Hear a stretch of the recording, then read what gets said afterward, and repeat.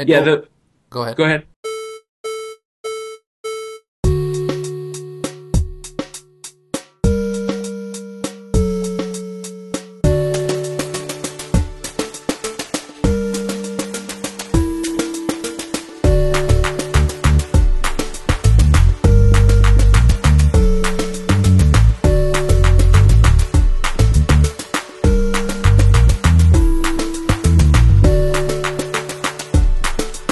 Hello, everybody out there in music video land.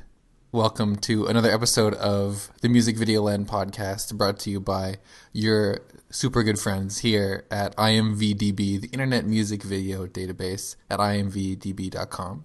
My name is Adam Fairholm, and with me, as I think you have a track record of 100%, Doug, is Doug Klinger from beautiful, glistening, and New York City, New York. How you doing, Doug? Super good, Adam. No jackhammers presently outside my window, so doing super good. How are you? Good. I heard that in New York they have, well, first of all, they have garbage on the street, which is all I always love. I love dodging piles of garbage, and then I also love they have roving gangs of jackhammers just to hmm kind of shake things up a little bit. You don't And things it's get not too it's not clean. it's not men with jackhammers. It's just somehow just jackhammers. There's no men with them. They just jackhammer along the road. Well, I have absolutely no good transition into talking about our interview for this week because this week Well, we there is a good transition because he's New York. He's New York based. That's right. Yeah, we today this week on the podcast we have Mr. Rick Cordero, which is really exciting. We've been on to talk to him for a while. Rick is the director of one of our favorite music videos of 2012, "The Symbol" by Action Bronson, which you should just stop everything and take a look at right now. Love that music video, a really funny music video, as well as some other great music videos for artists like The Roots, for Busta Rhymes, Snoop Dogg, Wale. I think that's how you say his name. And Brother Ali, who is a previous guest on the podcast. He directed the video for "Good Lord," which I don't think we got into um, with Brother Ali, but it's a really interesting video nonetheless. One of the other interesting parts of this interview is Rick is the owner, operator, founder of 321 Media, which has a YouTube channel, and it's a very popular YouTube channel. They have around almost 65 million video views for the channel, and he has a YouTube channel, and we get to talk a lot about YouTube in the interview, and people who are savvy internet viewers may have noticed something in the last week or so happen with YouTube, and that is a little bit of a redesign, refinement. Have you noticed this, Doug? I have noticed this, and I've also. Is that what you're called, internet viewer? I'm an internet viewer, yes. Oh, okay. I didn't know. I thought it was a user, but that's fine. Viewer is cool too. We'll go with that. And now YouTube is, they've had roughly this, they've had the same logo roughly. They're one of those companies like, or sites like YouTube or Google that they don't, come up with something and then you don't recognize the site anymore. It's more incremental improvements. And, they've had a few different redesigns. You may remember the phase of YouTube where they had a lot of, like the gray with the, the noise instead of the flat colors. Anyway, so they came up with this, redesign last week, maybe a week and a half ago. And there's something really interesting about it because what they did, most of the, reorganizing was done on the video page. And Doug, if you remember, to think back 2 weeks ago when you visited a YouTube video, where do you see on the page like who made the video and where it comes from? It would be pretty tiny, and it would be up at the top, kind of right hand corner. That's right, and that is not really great screen real estate. Obviously, it's there, but it's not really up in front and center. And It's not a high. It's not a high. It's definitely one of the lesser things that they're highlighting. exactly, and there was never any indication readily available of how popular that channel was. there wasn't any number that you could just look at and kind of numerically kind of gauge it on a scale of its popularity. And now that's completely different. And from the video page, you mean? On the video page, right. So right now, when you look at a video, you have the name of the video, and then right underneath it, you have a little square graphic avatar of the account user channel that created that video, as well as a little subscribe button and, one of those little things that come, like a Twitter follow me button or like a Facebook like button where it has the number next to it indicating how many people have subscribed. And they're also, I was going to say, they're also taking some of the accounts and they're trying to get you to tie it with your either your Google Plus account or associate it more with, like, they're essentially trying to make it more of a social network than it already is, or more clearly a social network. It's not like they're adding any more functionality to the site. They're just trying to highlight certain functionalities that are there. Right. And so this is, it may seem like a small change, if you don't really pay attention to, what's going on underneath a video. But I think this is really big for a few reasons. Number one, as we mentioned before, this really wasn't anything that YouTube visually was telling you to pay attention to before.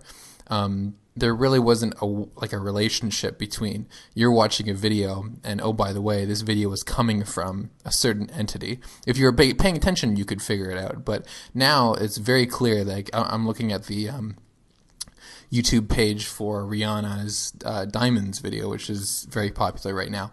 And right underneath it, it says, very clearly this is coming from Rihanna's Vivo account, Rihanna Vivo. And before, people used to have to do things. They would put those annotations in there, or you'd see in a video people right, video, subscribe, click here, pointing up, or the 5 seconds at the beginning or end of the video.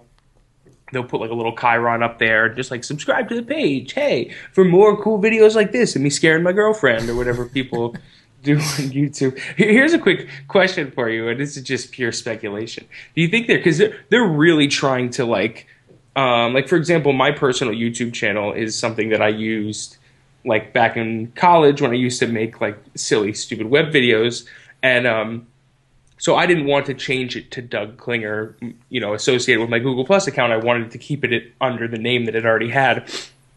And YouTube made me tell them why I didn't want to change it. They were like, why don't you want to associate it? Is it one of these reasons? And one of them was this is a channel that's not really me. It's a personality or character or show.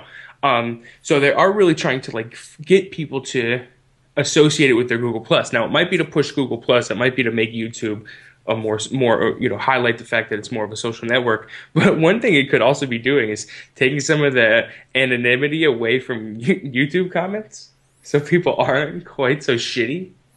That's part right. Of why, YouTube comments are popularly known as kind of the cesspool of the internet.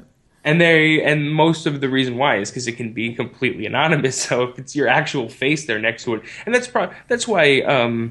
Vimeo talks about, the fact that they encourage you to use your real name on Vimeo, and they think that it makes that community more supportive and less trolly like that. And maybe this will have it. Maybe it wasn't an intended effect, but an unintended consequence of them getting people to associate themselves with their YouTube accounts will be less people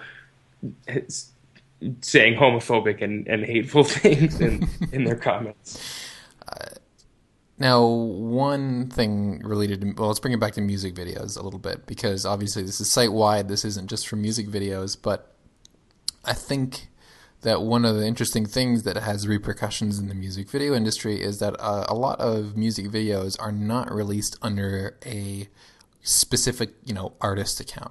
So a good example is Fun.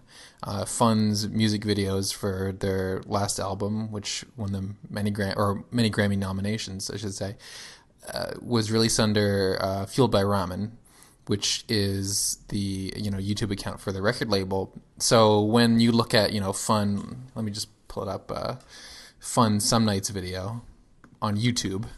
Underneath it doesn't say, Fun, subscribe to Fun on YouTube. It says subscribe to Fueled by Ramen. So, and this is something that is, pretty common for music videos. A lot of them get released on Pitchfork TV or exclusively under their record labels. A YouTube account. So, and before, like I mentioned, this didn't really matter that much when you're watching the video. There wasn't really a specific call to action to interact with that entity in any way.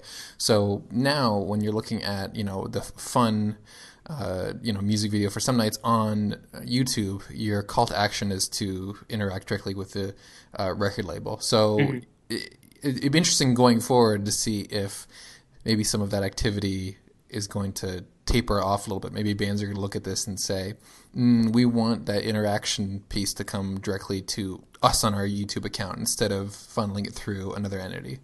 Yeah, or at least an entity that represents them specifically. A lot of times for other reasons, you also see, a band maybe will premiere on Pitchfork because Pitchfork has that built-in audience already. There's people who are subscribed to Pitchfork already on YouTube and get their updates every day, despite what band is getting uploaded to their account. The same with maybe the record label or something like the Creators Project or Mocha TV, something like that. They have a built-in audience on their own, and so music video, record labels and stuff may want to premiere videos on them to kind of reach those built-in audiences. But I think from a band perspective, I think this could turn.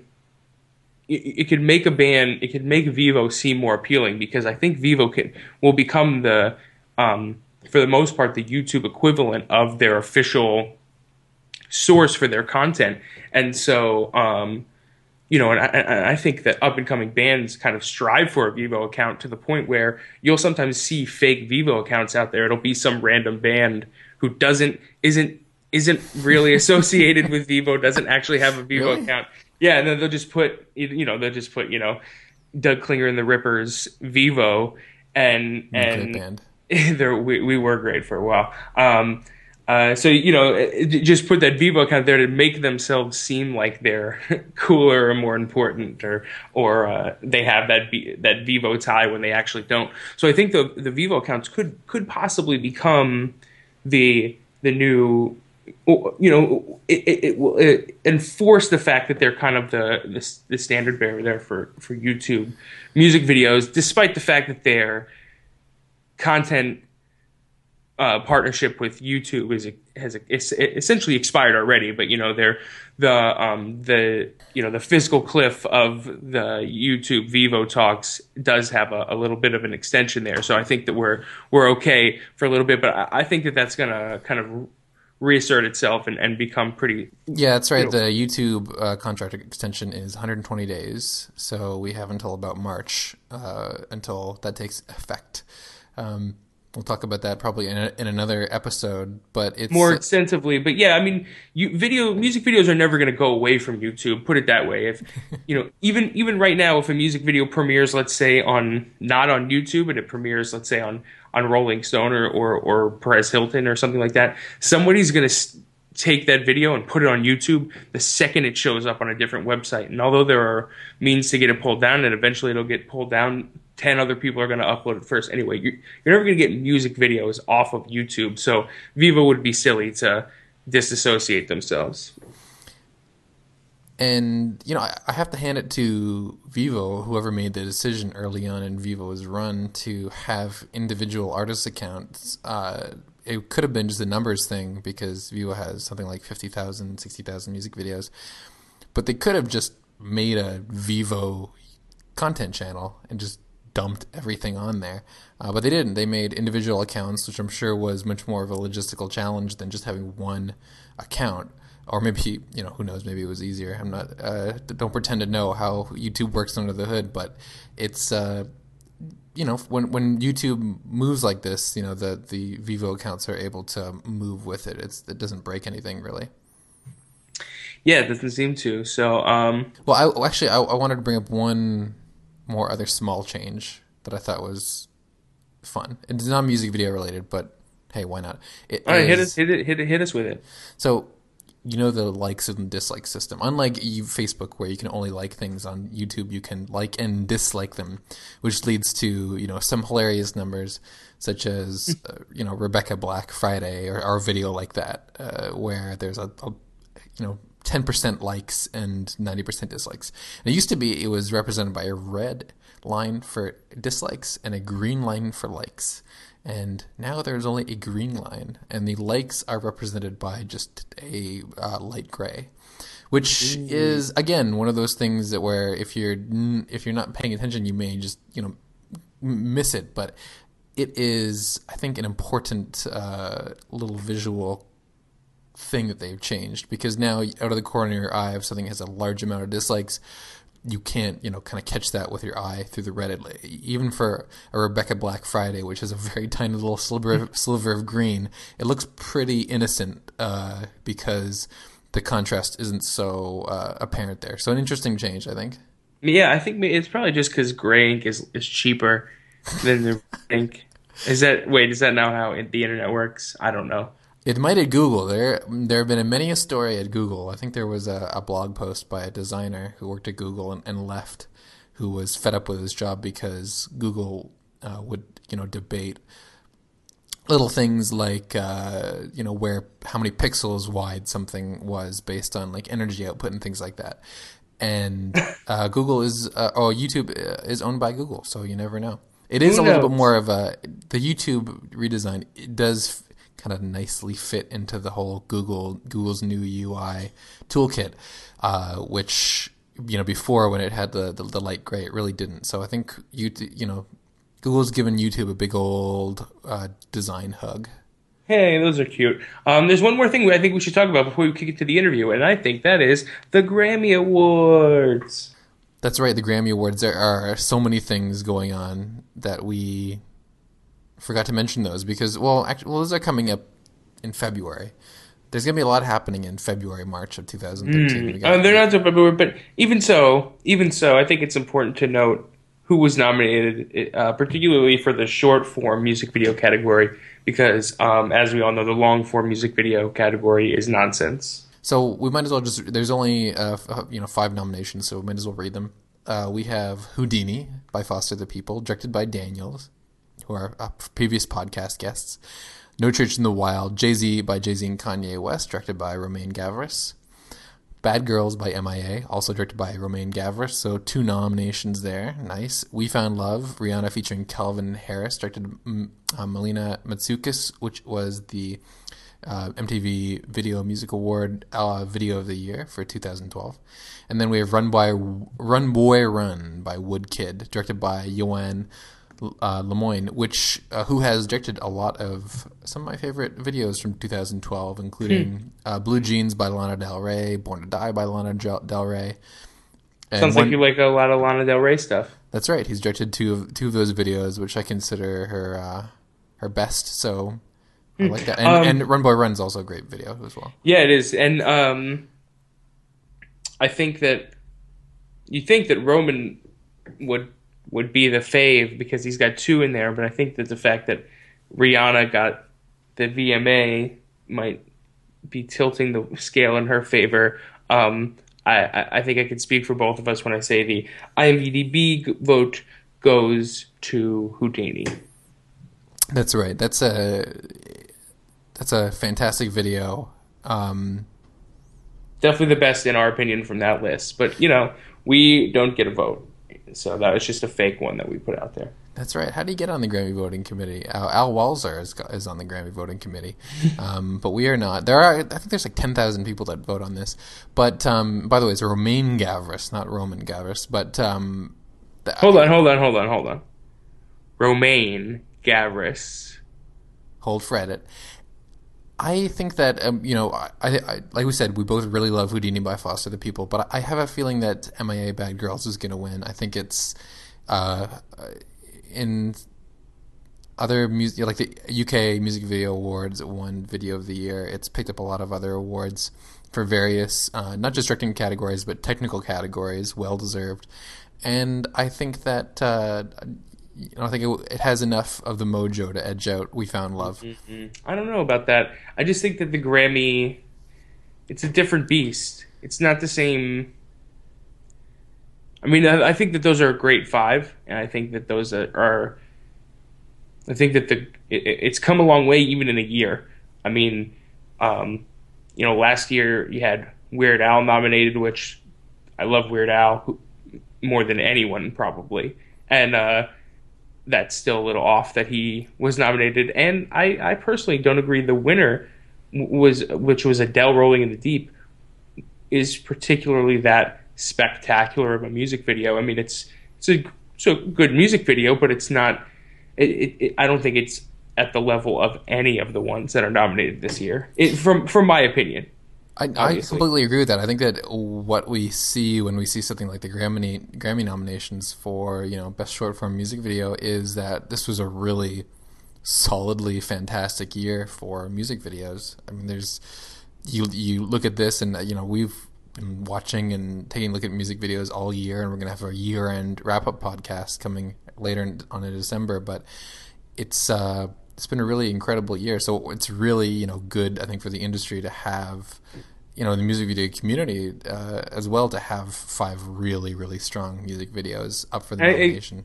And you're seeing that in other top 10 lists that are out there, and we're not going to link to those because ours is the quintessential one, and none of those other ones matter that exist in the world. But you are seeing in general, when you compare this year's kind of crop of top 10s list to the last year's crop of top 10s list, that this year it's about the video. I mean, last year it was all, they weren't bad videos, but it was all your Adeles and Beyoncés and just big name artists for the most part that you saw in a lot of these lists that came from these major music websites.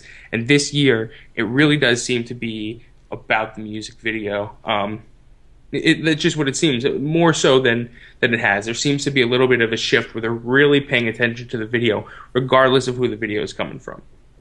There we go. Well, that is going to be coming up in February, and that'll be exciting. That obviously, this is not one of the awards they announced during the actual show, so we will know. I can't remember if they do the other awards before or after the Grammys. I know at the Oscars, I think they do it before, but anyway, we'll find out in February. We'll obviously be covering that, but and we'll tell you guys about it. We'll tell you right. Just give us a call. We'll publish our phone numbers.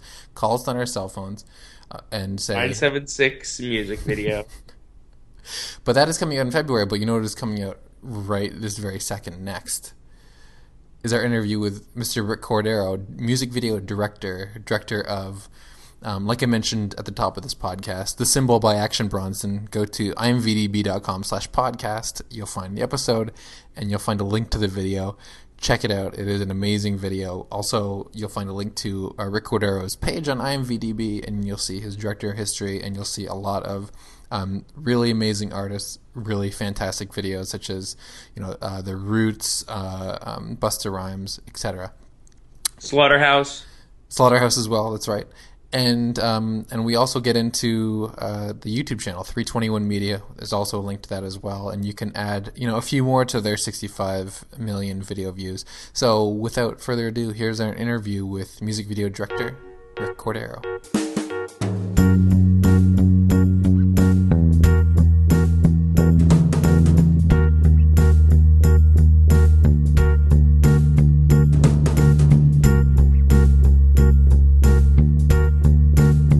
What's up? My name is Rick Cordero, and I am an independent filmmaker based in New York City, and I specialize in music videos. And I've seen it.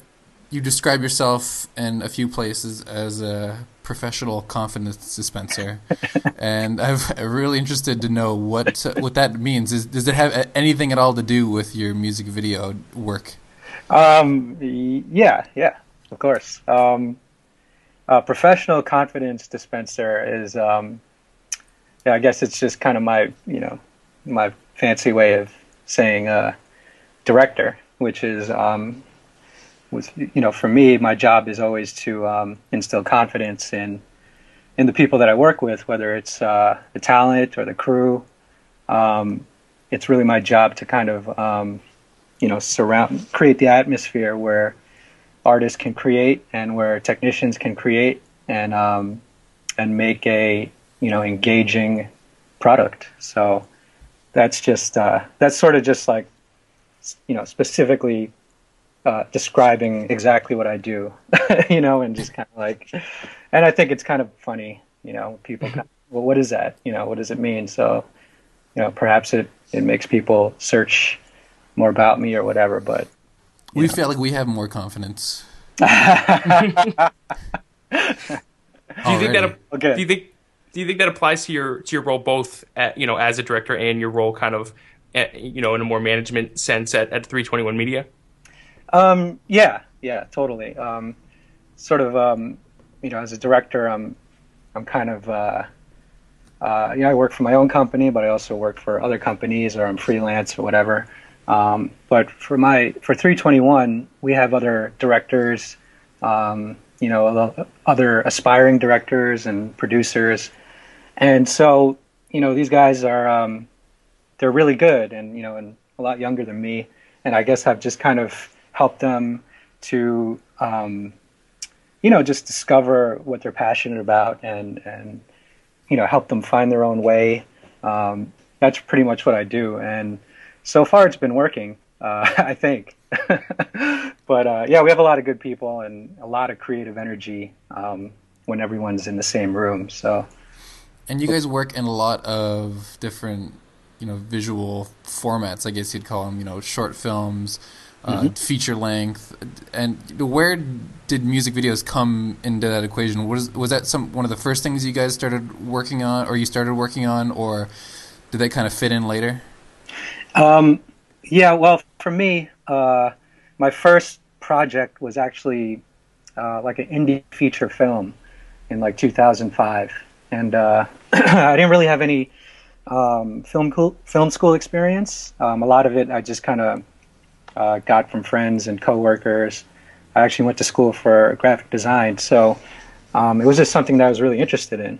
And after I did that feature, which was really, really very educational for me, I made a lot of mistakes and whatever, but I still wanted to keep going, and I found it was just like the feature just left me really exhausted and kind of depressed, but I still wanted to to capture that feeling when you're on set. So I kind of gravitated to music videos. It was sort of it's like a temporary fix for me, and I was shooting a lot of actually like indie bands and a lot of rock stuff that was happening in the city at that time around 2006. And so I was doing a lot of that, and I really didn't have a platform for it because, well, YouTube had just come up, and when I started to upload onto YouTube, it just became like even more addicting. Like it was just like I just want to keep filling this YouTube site with my work, and that's kind of how I just started shooting a lot of music videos. And you guys are up to on that channel like over 62 million views, I think, as of now. Hold on, let me check that. It's 64 million. Oh wow, nice. Yeah, it's about 1 million every 3 or 4 weeks. And do you guys keep track of would you say music videos are among the most, because I know on YouTube in general, I mean, the big news this week was Gangnam Style surpassing Justin Bieber's Baby and like the biggest YouTube video of all time. Are the biggest videos on your channel the music videos? Yes, yeah, totally. It's just that's sort of the nature of YouTube. It's very celebrity and artist oriented. So yeah, so a lot of our big videos are music videos, and I think we just try to supplement it with the documentary stuff, the interview stuff, the short film stuff. We do the short films because we love making them, and not necessarily to get millions of views off of them. But I think whenever you do a short film or narrative, it's just it kind of it's your own project as a director. It's like your voice, and it's everything you want to do as a filmmaker, everything you want to say, as opposed to having it be a collaboration with an artist where you're kind of trying to be be the sounding board, so to speak, for their vision. So that's so we try to balance it out, but music videos are definitely the main thing that we do. And you mentioned that you get about 1 million views every 3 weeks, which seems to be a pretty consistent kind of number. Do you find that you, with numbers so consistent, have like a more of a built-in audience specifically for 321 Media versus people watching music videos just because they're a fan of the artist? We're starting to build out the brand on YouTube a little bit more. So I think for a while it was a little bit confusing for the audience, and that's why our subscriber number is kind of low. It's really kind of disproportionate from our channel views. But over the last few weeks, I've actually been talking with some of the strategy guys at YouTube, and they really helped me to make the channel a little bit better. Like having annotations that lead to the music playlists. Because a lot of the people that are viewing these videos are watching it. Specifically searching for the artist, or if it's on a watch page. But after that, I didn't really have a call to action, like, click here for more 321 music videos.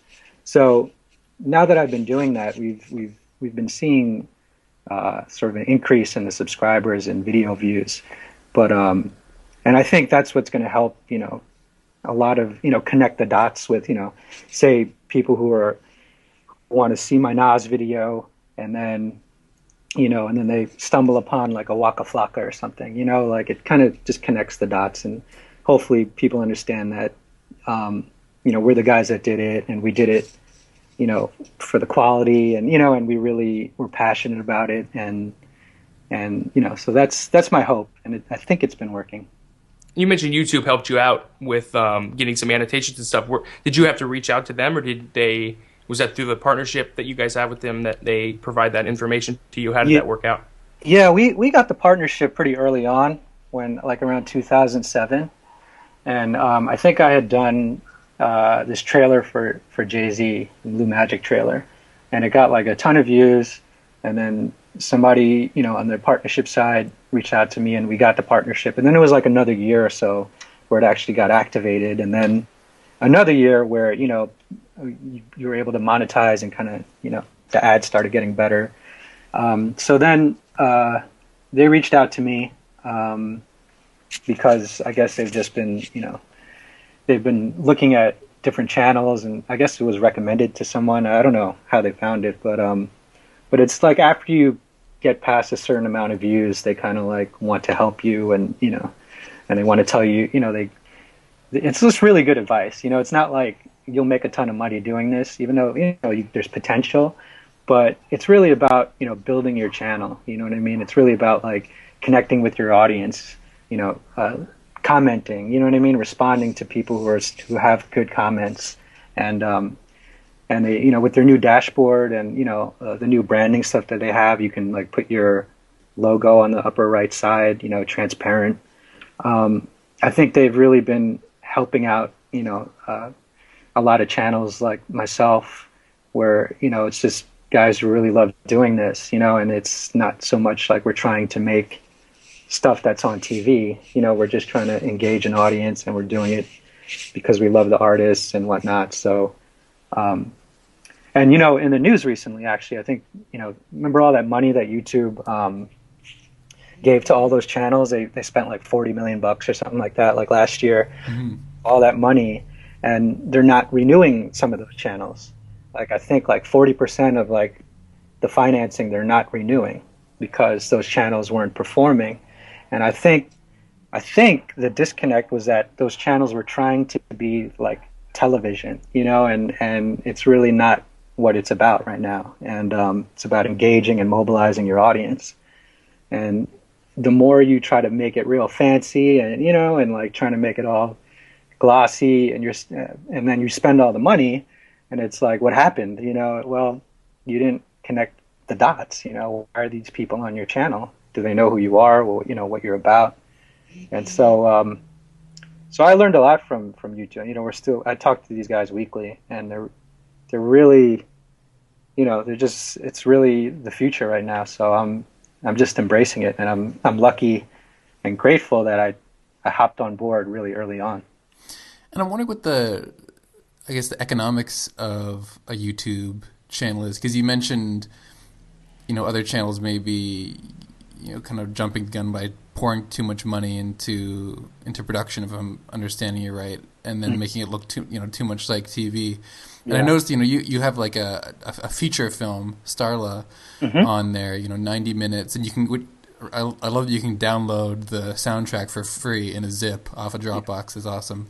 And I'm wondering, when you're working with something that as long as a feature film, what is the how does that fit into the economics of running a channel?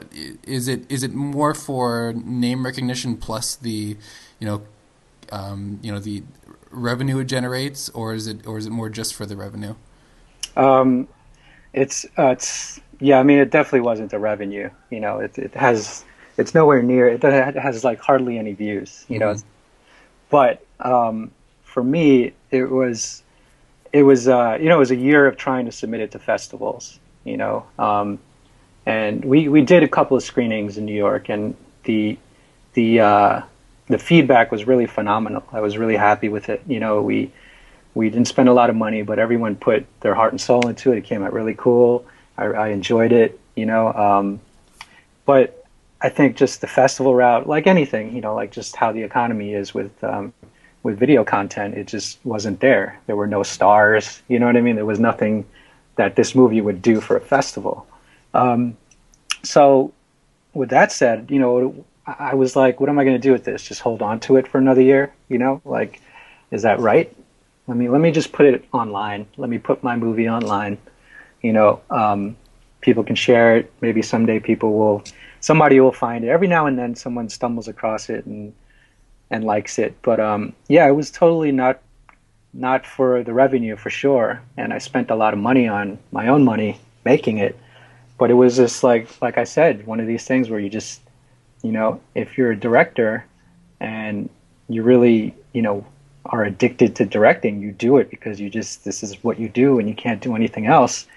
You make a feature, you know what I mean? You put your own money up, you put your money where your mouth is. And that's what I did. And, it kind of like, financially probably not the smartest thing, but I had to do it. And I think it really reflects on the music videos, the commercial work and the stuff that I get paid to do. Like, I think it reflects something positive on it, because it's like, it's like traveling to the Mecca. You put yourself through this really difficult journey, and you sacrifice your body, and then if you can survive it, everything else, is like a walk around the corner, and a one-day music video shoot doesn't seem so bad.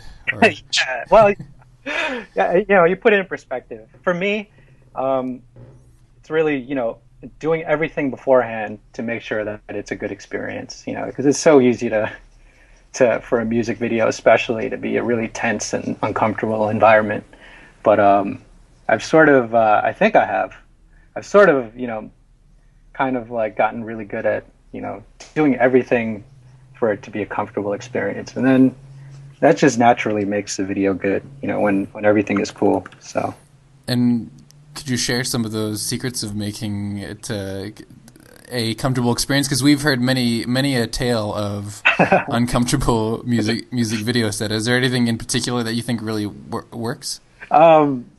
Yeah, well, first of all, I tend to use the same people.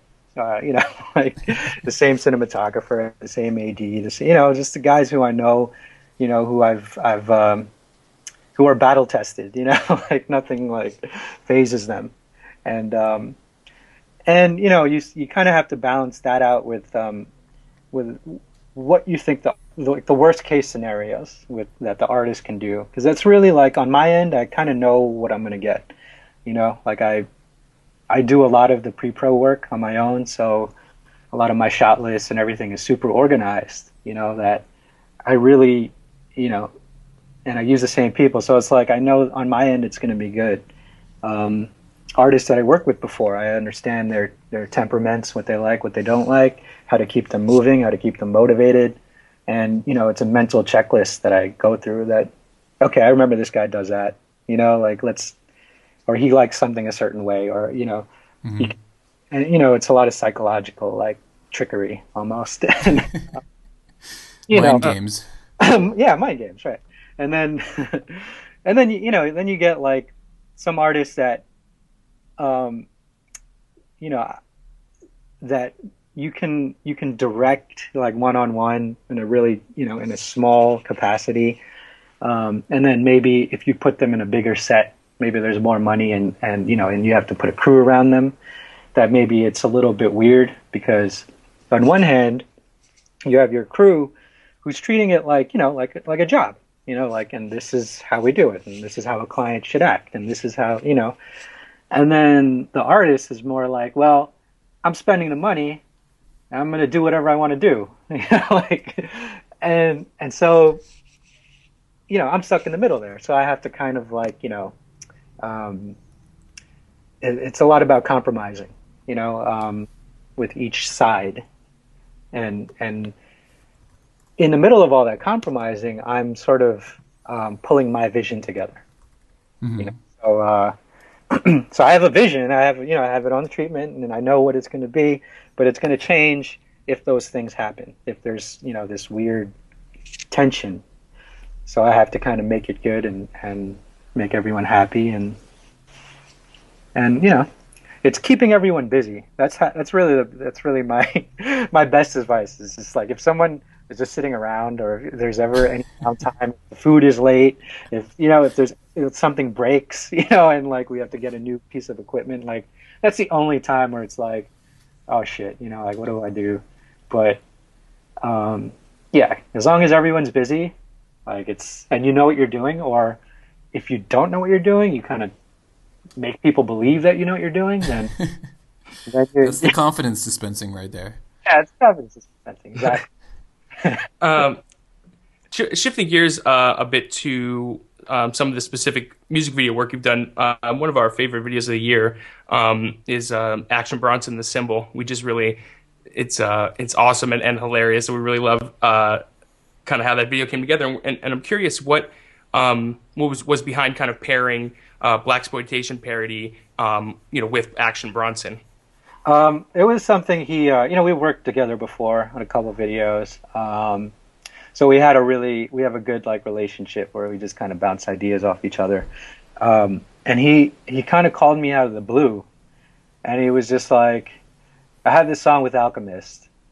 I'm going to send it to you. I said, all right, cool. I'll write something to it. He was like, oh, and I want it to be like a blaxploitation trailer. And I said, okay, you know, Alchemist, blaxploitation. All right, this makes total sense right now. So he sent me that, and then he sent me the artwork, which I don't know if you've seen the artwork for the single, but it's like he's wearing like this wolf's head. It's like, and there's all this crazy stuff. It looks like a poster. Is it the same cover as like the Rare Chandeliers? It's it's something like that. But yeah, it's in the same vein as nice. That. You know? So I was like, okay, you know, this is gonna be easy. And you know, with Action, he's very, you know, he's very detail oriented. You know, he won't give much direction on what he wants, but he loves it to be really fleshed out and like really like, you know, multiple pages of like, you know, details and descriptions, and I was really excited about it. So, you know, I wrote this must have been like 7 pages. I don't know. It was a lot of pages, but it was a lot of like it was almost like a short film script, you know, like I wrote it like with like act 1, act 2, act 3, only because I wanted it to feel like an actual storyline that we were shooting, and not just you know, like a fan trailer. Like, have you ever seen one of those, like, you know, Superman or Batman fan trailers where it's cool scenes, but like they don't really make any sense, you know? Right. I guess The Symbol is kind of like that too, but there's actually a storyline behind it. And I guess it was just for me and maybe for the actors to know that we were, part of potentially going to do something a lot bigger than just a bunch of vignettes. Um, so that's how that happened. Is that potential still there? Yeah. We're trying to find funding. We wrote sort of a longer script, and I think we have like Riff Raff is written in there. It's the violence is a little more extreme, and so we're gonna need some money for some of the stunts that we do. We have like $20 to $30 to give you. It's not much, but we want to see Riff Raff and Action Bronson in a blaxploitation film. So yeah, we got like $20 to $30 for that. So I'll tell you what, if it comes to like us having to do a Kickstarter, then I'll send you guys a link, and we're in. I just had a garage sale, so we got plenty of ones. We would definitely promote that, and I hope you guys save the wig though. Yeah. Because I saw in the behind the scenes, it's kind of a. Were you involved in that decision for the wig at all? Because it's one of my favorite elements of that video.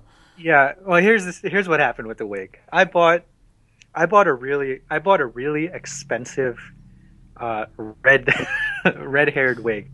You see it behind the scenes. That thing was like $70 at the Halloween store in New York City, and non-refundable because so you can't refund it. And I was like, oh, this is the perfect wig. Like, it's almost like human hair. Like, he's gonna love this. And then as you saw, he was like, I want the other wig. And the other wig, the blonde wig, was actually the wig that one of the actresses brought. The actress Silvana, who played the hooker. She brought that, just like as part of her personal wardrobe. And he was like, I want that one. And it was like, it's a nice wig, but it wasn't as expensive as my wig. And it was one of those things where I was like, damn, that sucks.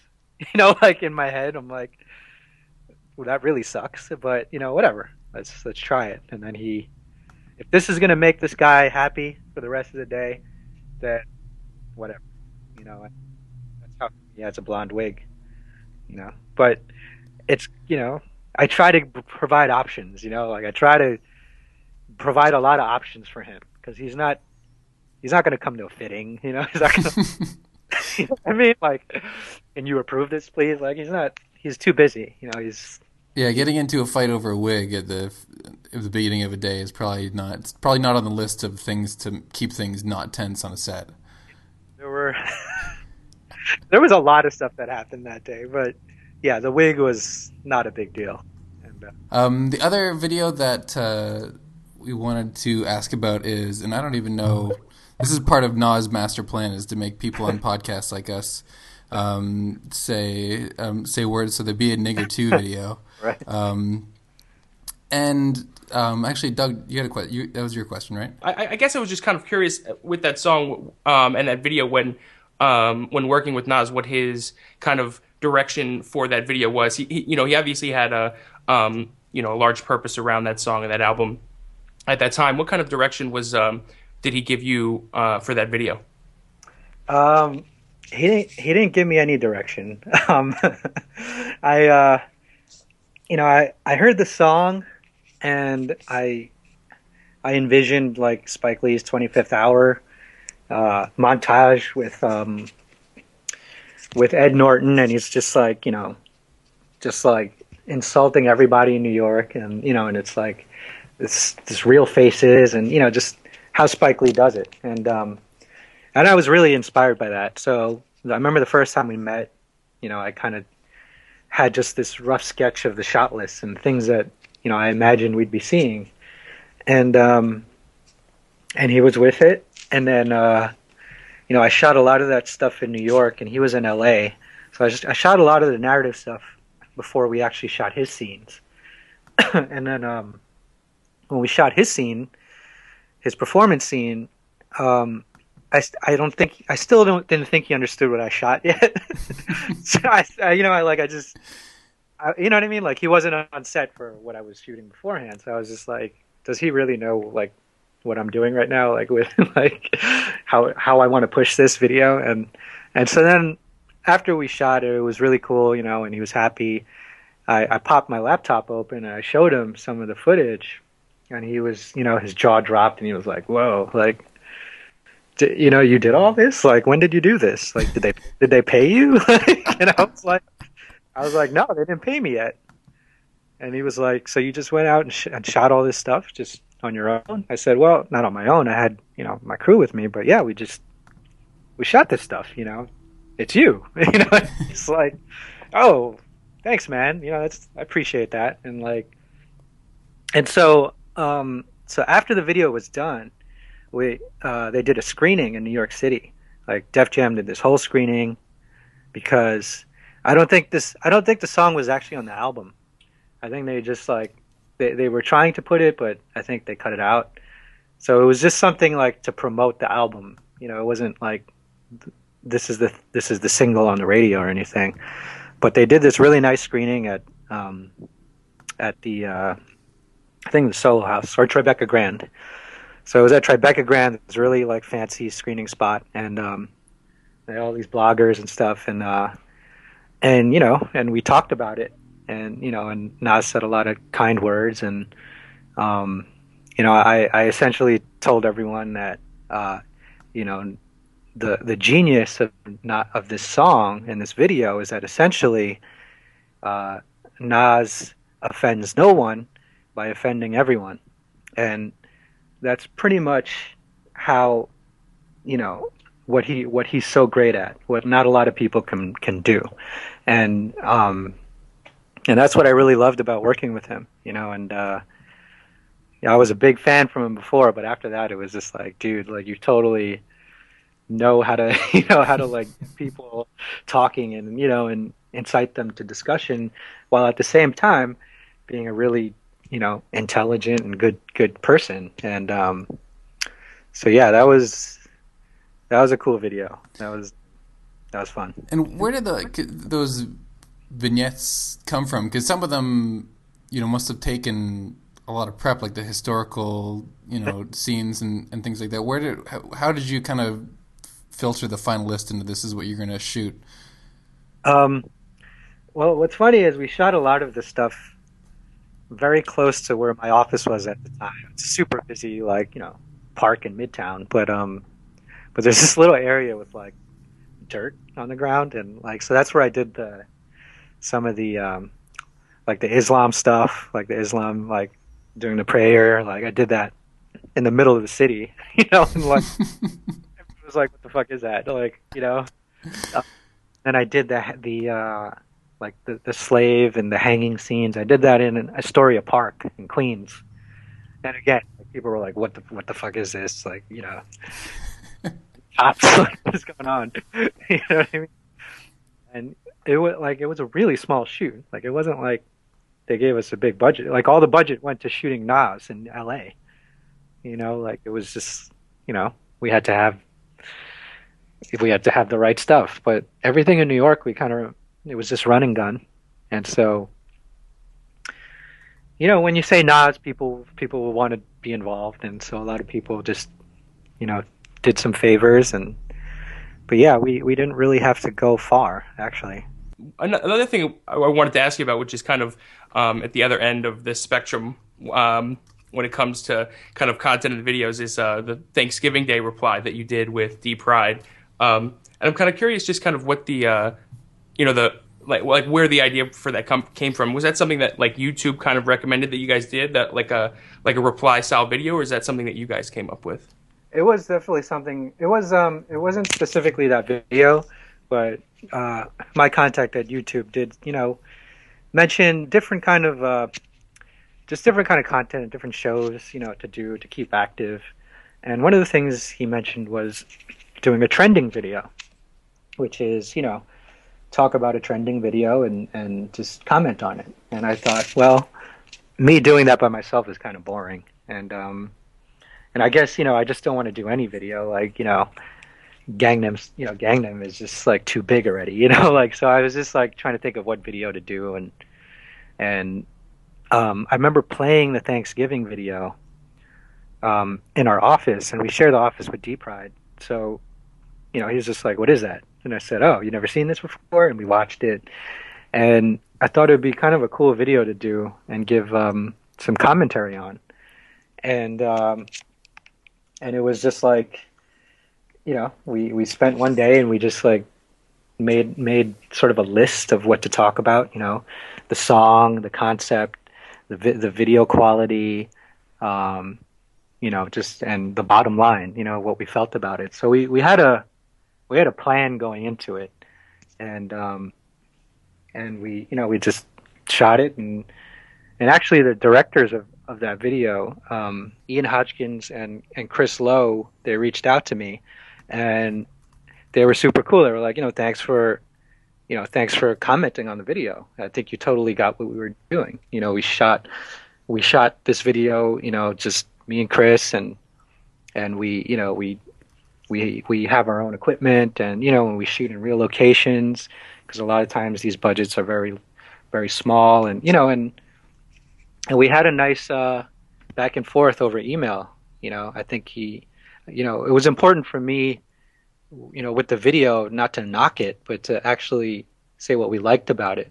And I think that's really what, the show that me and Deep Pride are trying to do. We're trying to single out these videos, but really, keep it positive, keep it like, it was the spirit of independent filmmaking, spirit of doing, taking whatever you got and making something that people can watch, and not hit the close button, and like give props to anybody who could pull that off. And those guys, are killing it right now, killing it. And they're so humble and super nice. And next time I'm in LA, I'm supposed to link up with them. But yeah, shout out to Ian and Chris. And the universe we thank you especially for doing that video instead of Gangnam Style. Because every day it's like there's like a torrent of Gangnam Style related news. It's hard to keep up with. Yeah, and it's also important for me to keep it in the perspective of like DIY filmmaker.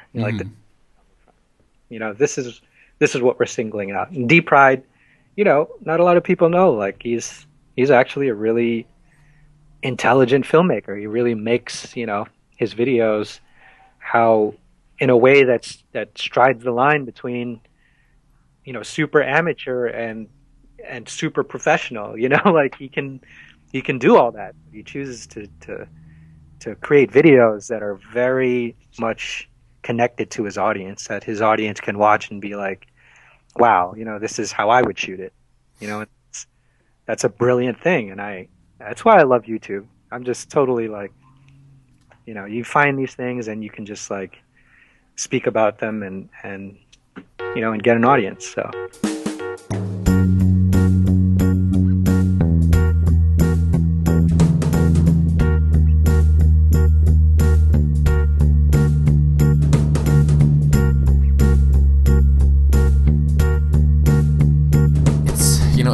I'm disappointed that the news media is not or did not cover the music video or the YouTube Vivo music video cliff as much as the current fiscal cliff. By the actual, yeah, because in our world, the real physical cliff is it's. I live in the Haley area, but no cliffs. To you, Vivo. To YouTube Vivo. Yeah, man. Can you imagine a world without music videos on YouTube? Well, it's like I said before, that's not going to be the case. I mean, you won't have it from an official source, but like 305media.com is going to be all over, and that's a place I made up if you didn't catch that. Is going to be all over just ripping the embeds from somewhere and posting them on YouTube and getting that sweet, sweet YouTube ad money for the 3 days that they allow that video to stay up there until they pull it down. And then they just keep doing that over and over again. I know the game. Now, if they move, let's say there was a catastrophe, if there was a diplomatic meltdown in the negotiations here, they've mentioned other possible people. They were kind of, strutting around saying, "Oh, we'll go wherever, we got all sorts of people we can talk to take this music video content elsewhere." And I don't know. The only one I can see really is Yahoo Video. I think they could go to Facebook. Mm-hmm. I think Facebook's in the acquiring people business. Now Facebook to me is YouTube is like a site of record, and what I mean by that, it is not like a site that changes too much with the passing of time. Right? There's always new videos and things like that, and the homepage always changes, but you have it's URL based, right? When you share a video and you kind of pass it around, you're sharing an actual URL. There's really, except for pages and profiles, there's not a lot of that going on with Facebook. It's a very kind of transient kind of. But another point to be made is that the artists and the labels have a presence on Facebook already, so it wouldn't be quite a major shift. I mean, they don't have there's no Rihanna page on Yahoo Video right now, but she's got a fan page, and that fan page got a huge audience already. So that's something that is in Facebook's favor. And they've got a built-in audience in general, even if it's not dedicated just to Rihanna. That's a huge bargaining chip that Yahoo Media's not or Yahoo Videos doesn't have. Now, the other question of just basic infrastructure, because Gangnam Style is close to 1 billion views on YouTube, and that is a lot of bandwidth. Yeah, and that 17 of the top 20 music videos on YouTube of all time are music videos. So whoever takes this on has got to be able to live up to the task. I know Facebook is obviously is very successful in serving up images and getting really fast page load speeds, and they know what they're doing in that form. But YouTube just does that. They just do video. They have spent the better part of a decade figuring out how to do that and how to do it well. And for Facebook, it is it's not a core competency, I don't think. And I might be just speaking out of my ass, but there's not a lot of, every time I watch a video on Facebook, like almost literally every time, it's a YouTube embed or a Vimeo embed. Yeah, or it looks like shit. So there's the third option. Right. Yeah, that's true. I mean, it's not going to happen, because another point is they're not going to take everyone. It's kind of the point we're making. I keep making. They're not going to take everybody. They'd be leaving viewers on the table as well, no matter where they went, I think. Well, so I know what we're not going to leave on the table is picks of the week. Or are we going to leave that on the table? We won't. We are going to leave that on the table. No, we shouldn't. What do you got for this week? Oh, for this week I have a music video that I've watched a few times because it's just interesting for several reasons, music video. And that is Skylar Grey, Come On, Let Me Ride, featuring Doug, your favorite artist of all time. You're Paul McCartney, Eminem. That's not true, but it's also not true. That's a weird thing for you to have said. Like, it's not like I love him. Whatever. Keep going. Well, Skylar Grey, if you don't know who she is, you're probably in the majority. She used to be known as Holly Brook, and released some things, but she has made a name for herself mostly for co-writing "Love the Way You Lie" by Eminem and Rihanna, which was a fairly large hit, I might say. She's also sung a whole bunch of hooks on a whole bunch of rap songs. I think she's pretty well known. I didn't know who she was. I mean, if you know who background singers are in rap songs, then you know who she is. But anyway. But it's not like it's like featuring, she's had an album. Keep going again. All right, okay. So it's not like this person came out of nowhere, but you may not know who she is. And anyway, this music video features, it's called, Come On, Let Me Ride. And for some reason the title doesn't have bicycle, but it's like the main thing they're talking about in the entire video.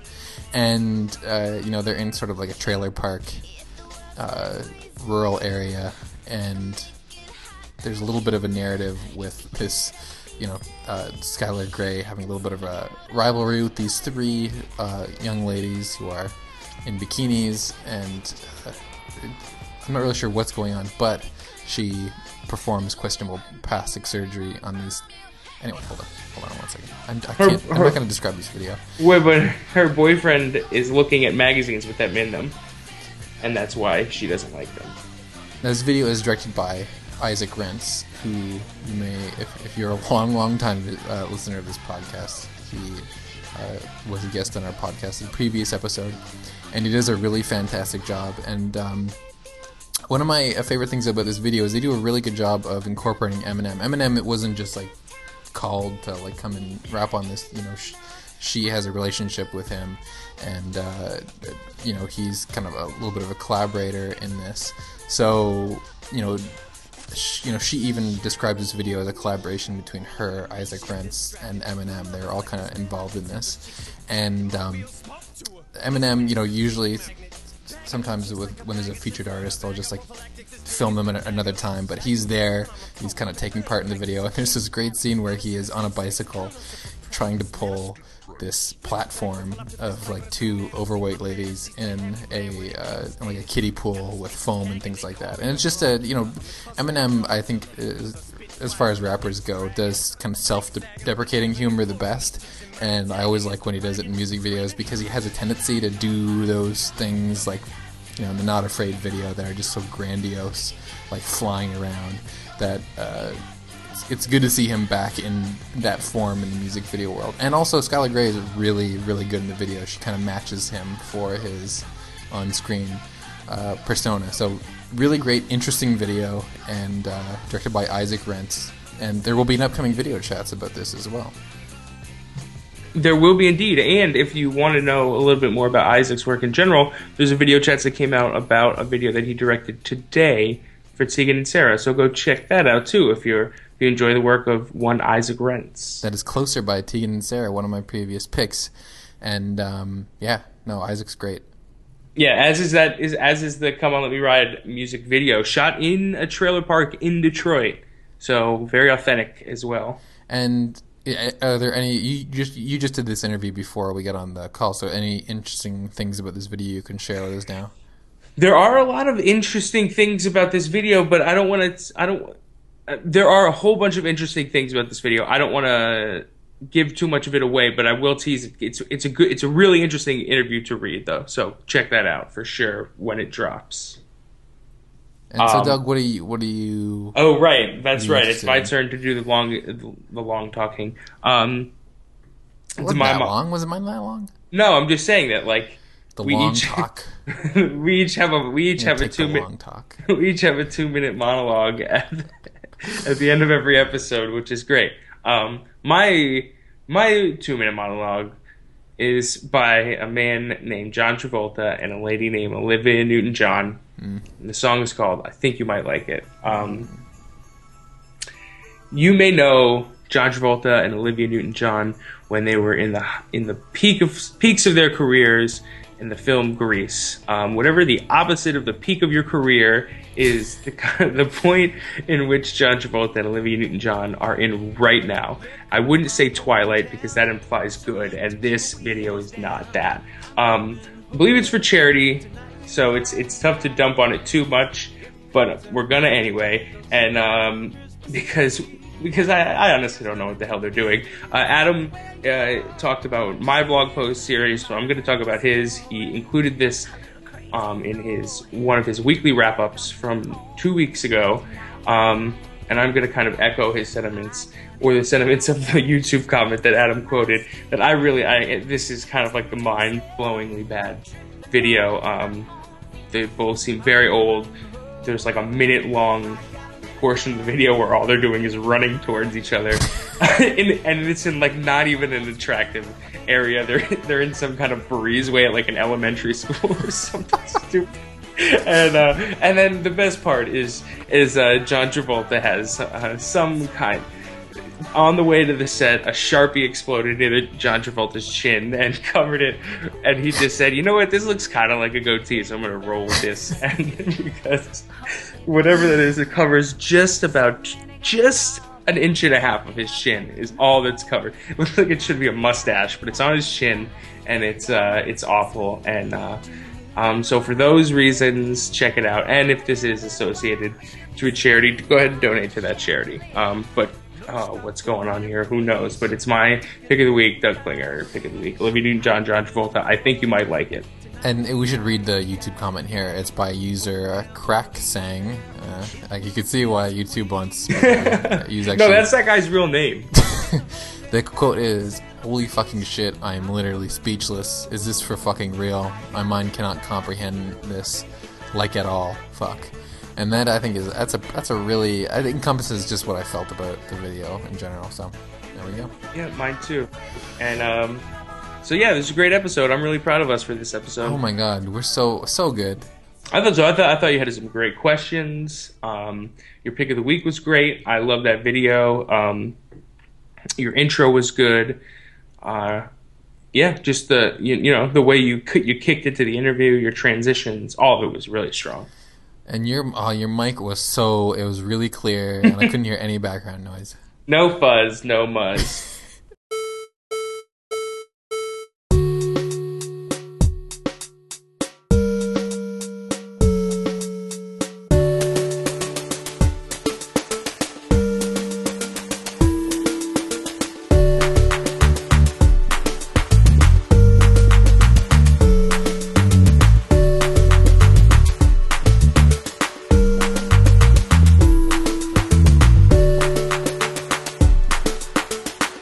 I think that's where we ended. Okay, good. Yeah, that was good. Go ahead and post this. That was up. better than the first one.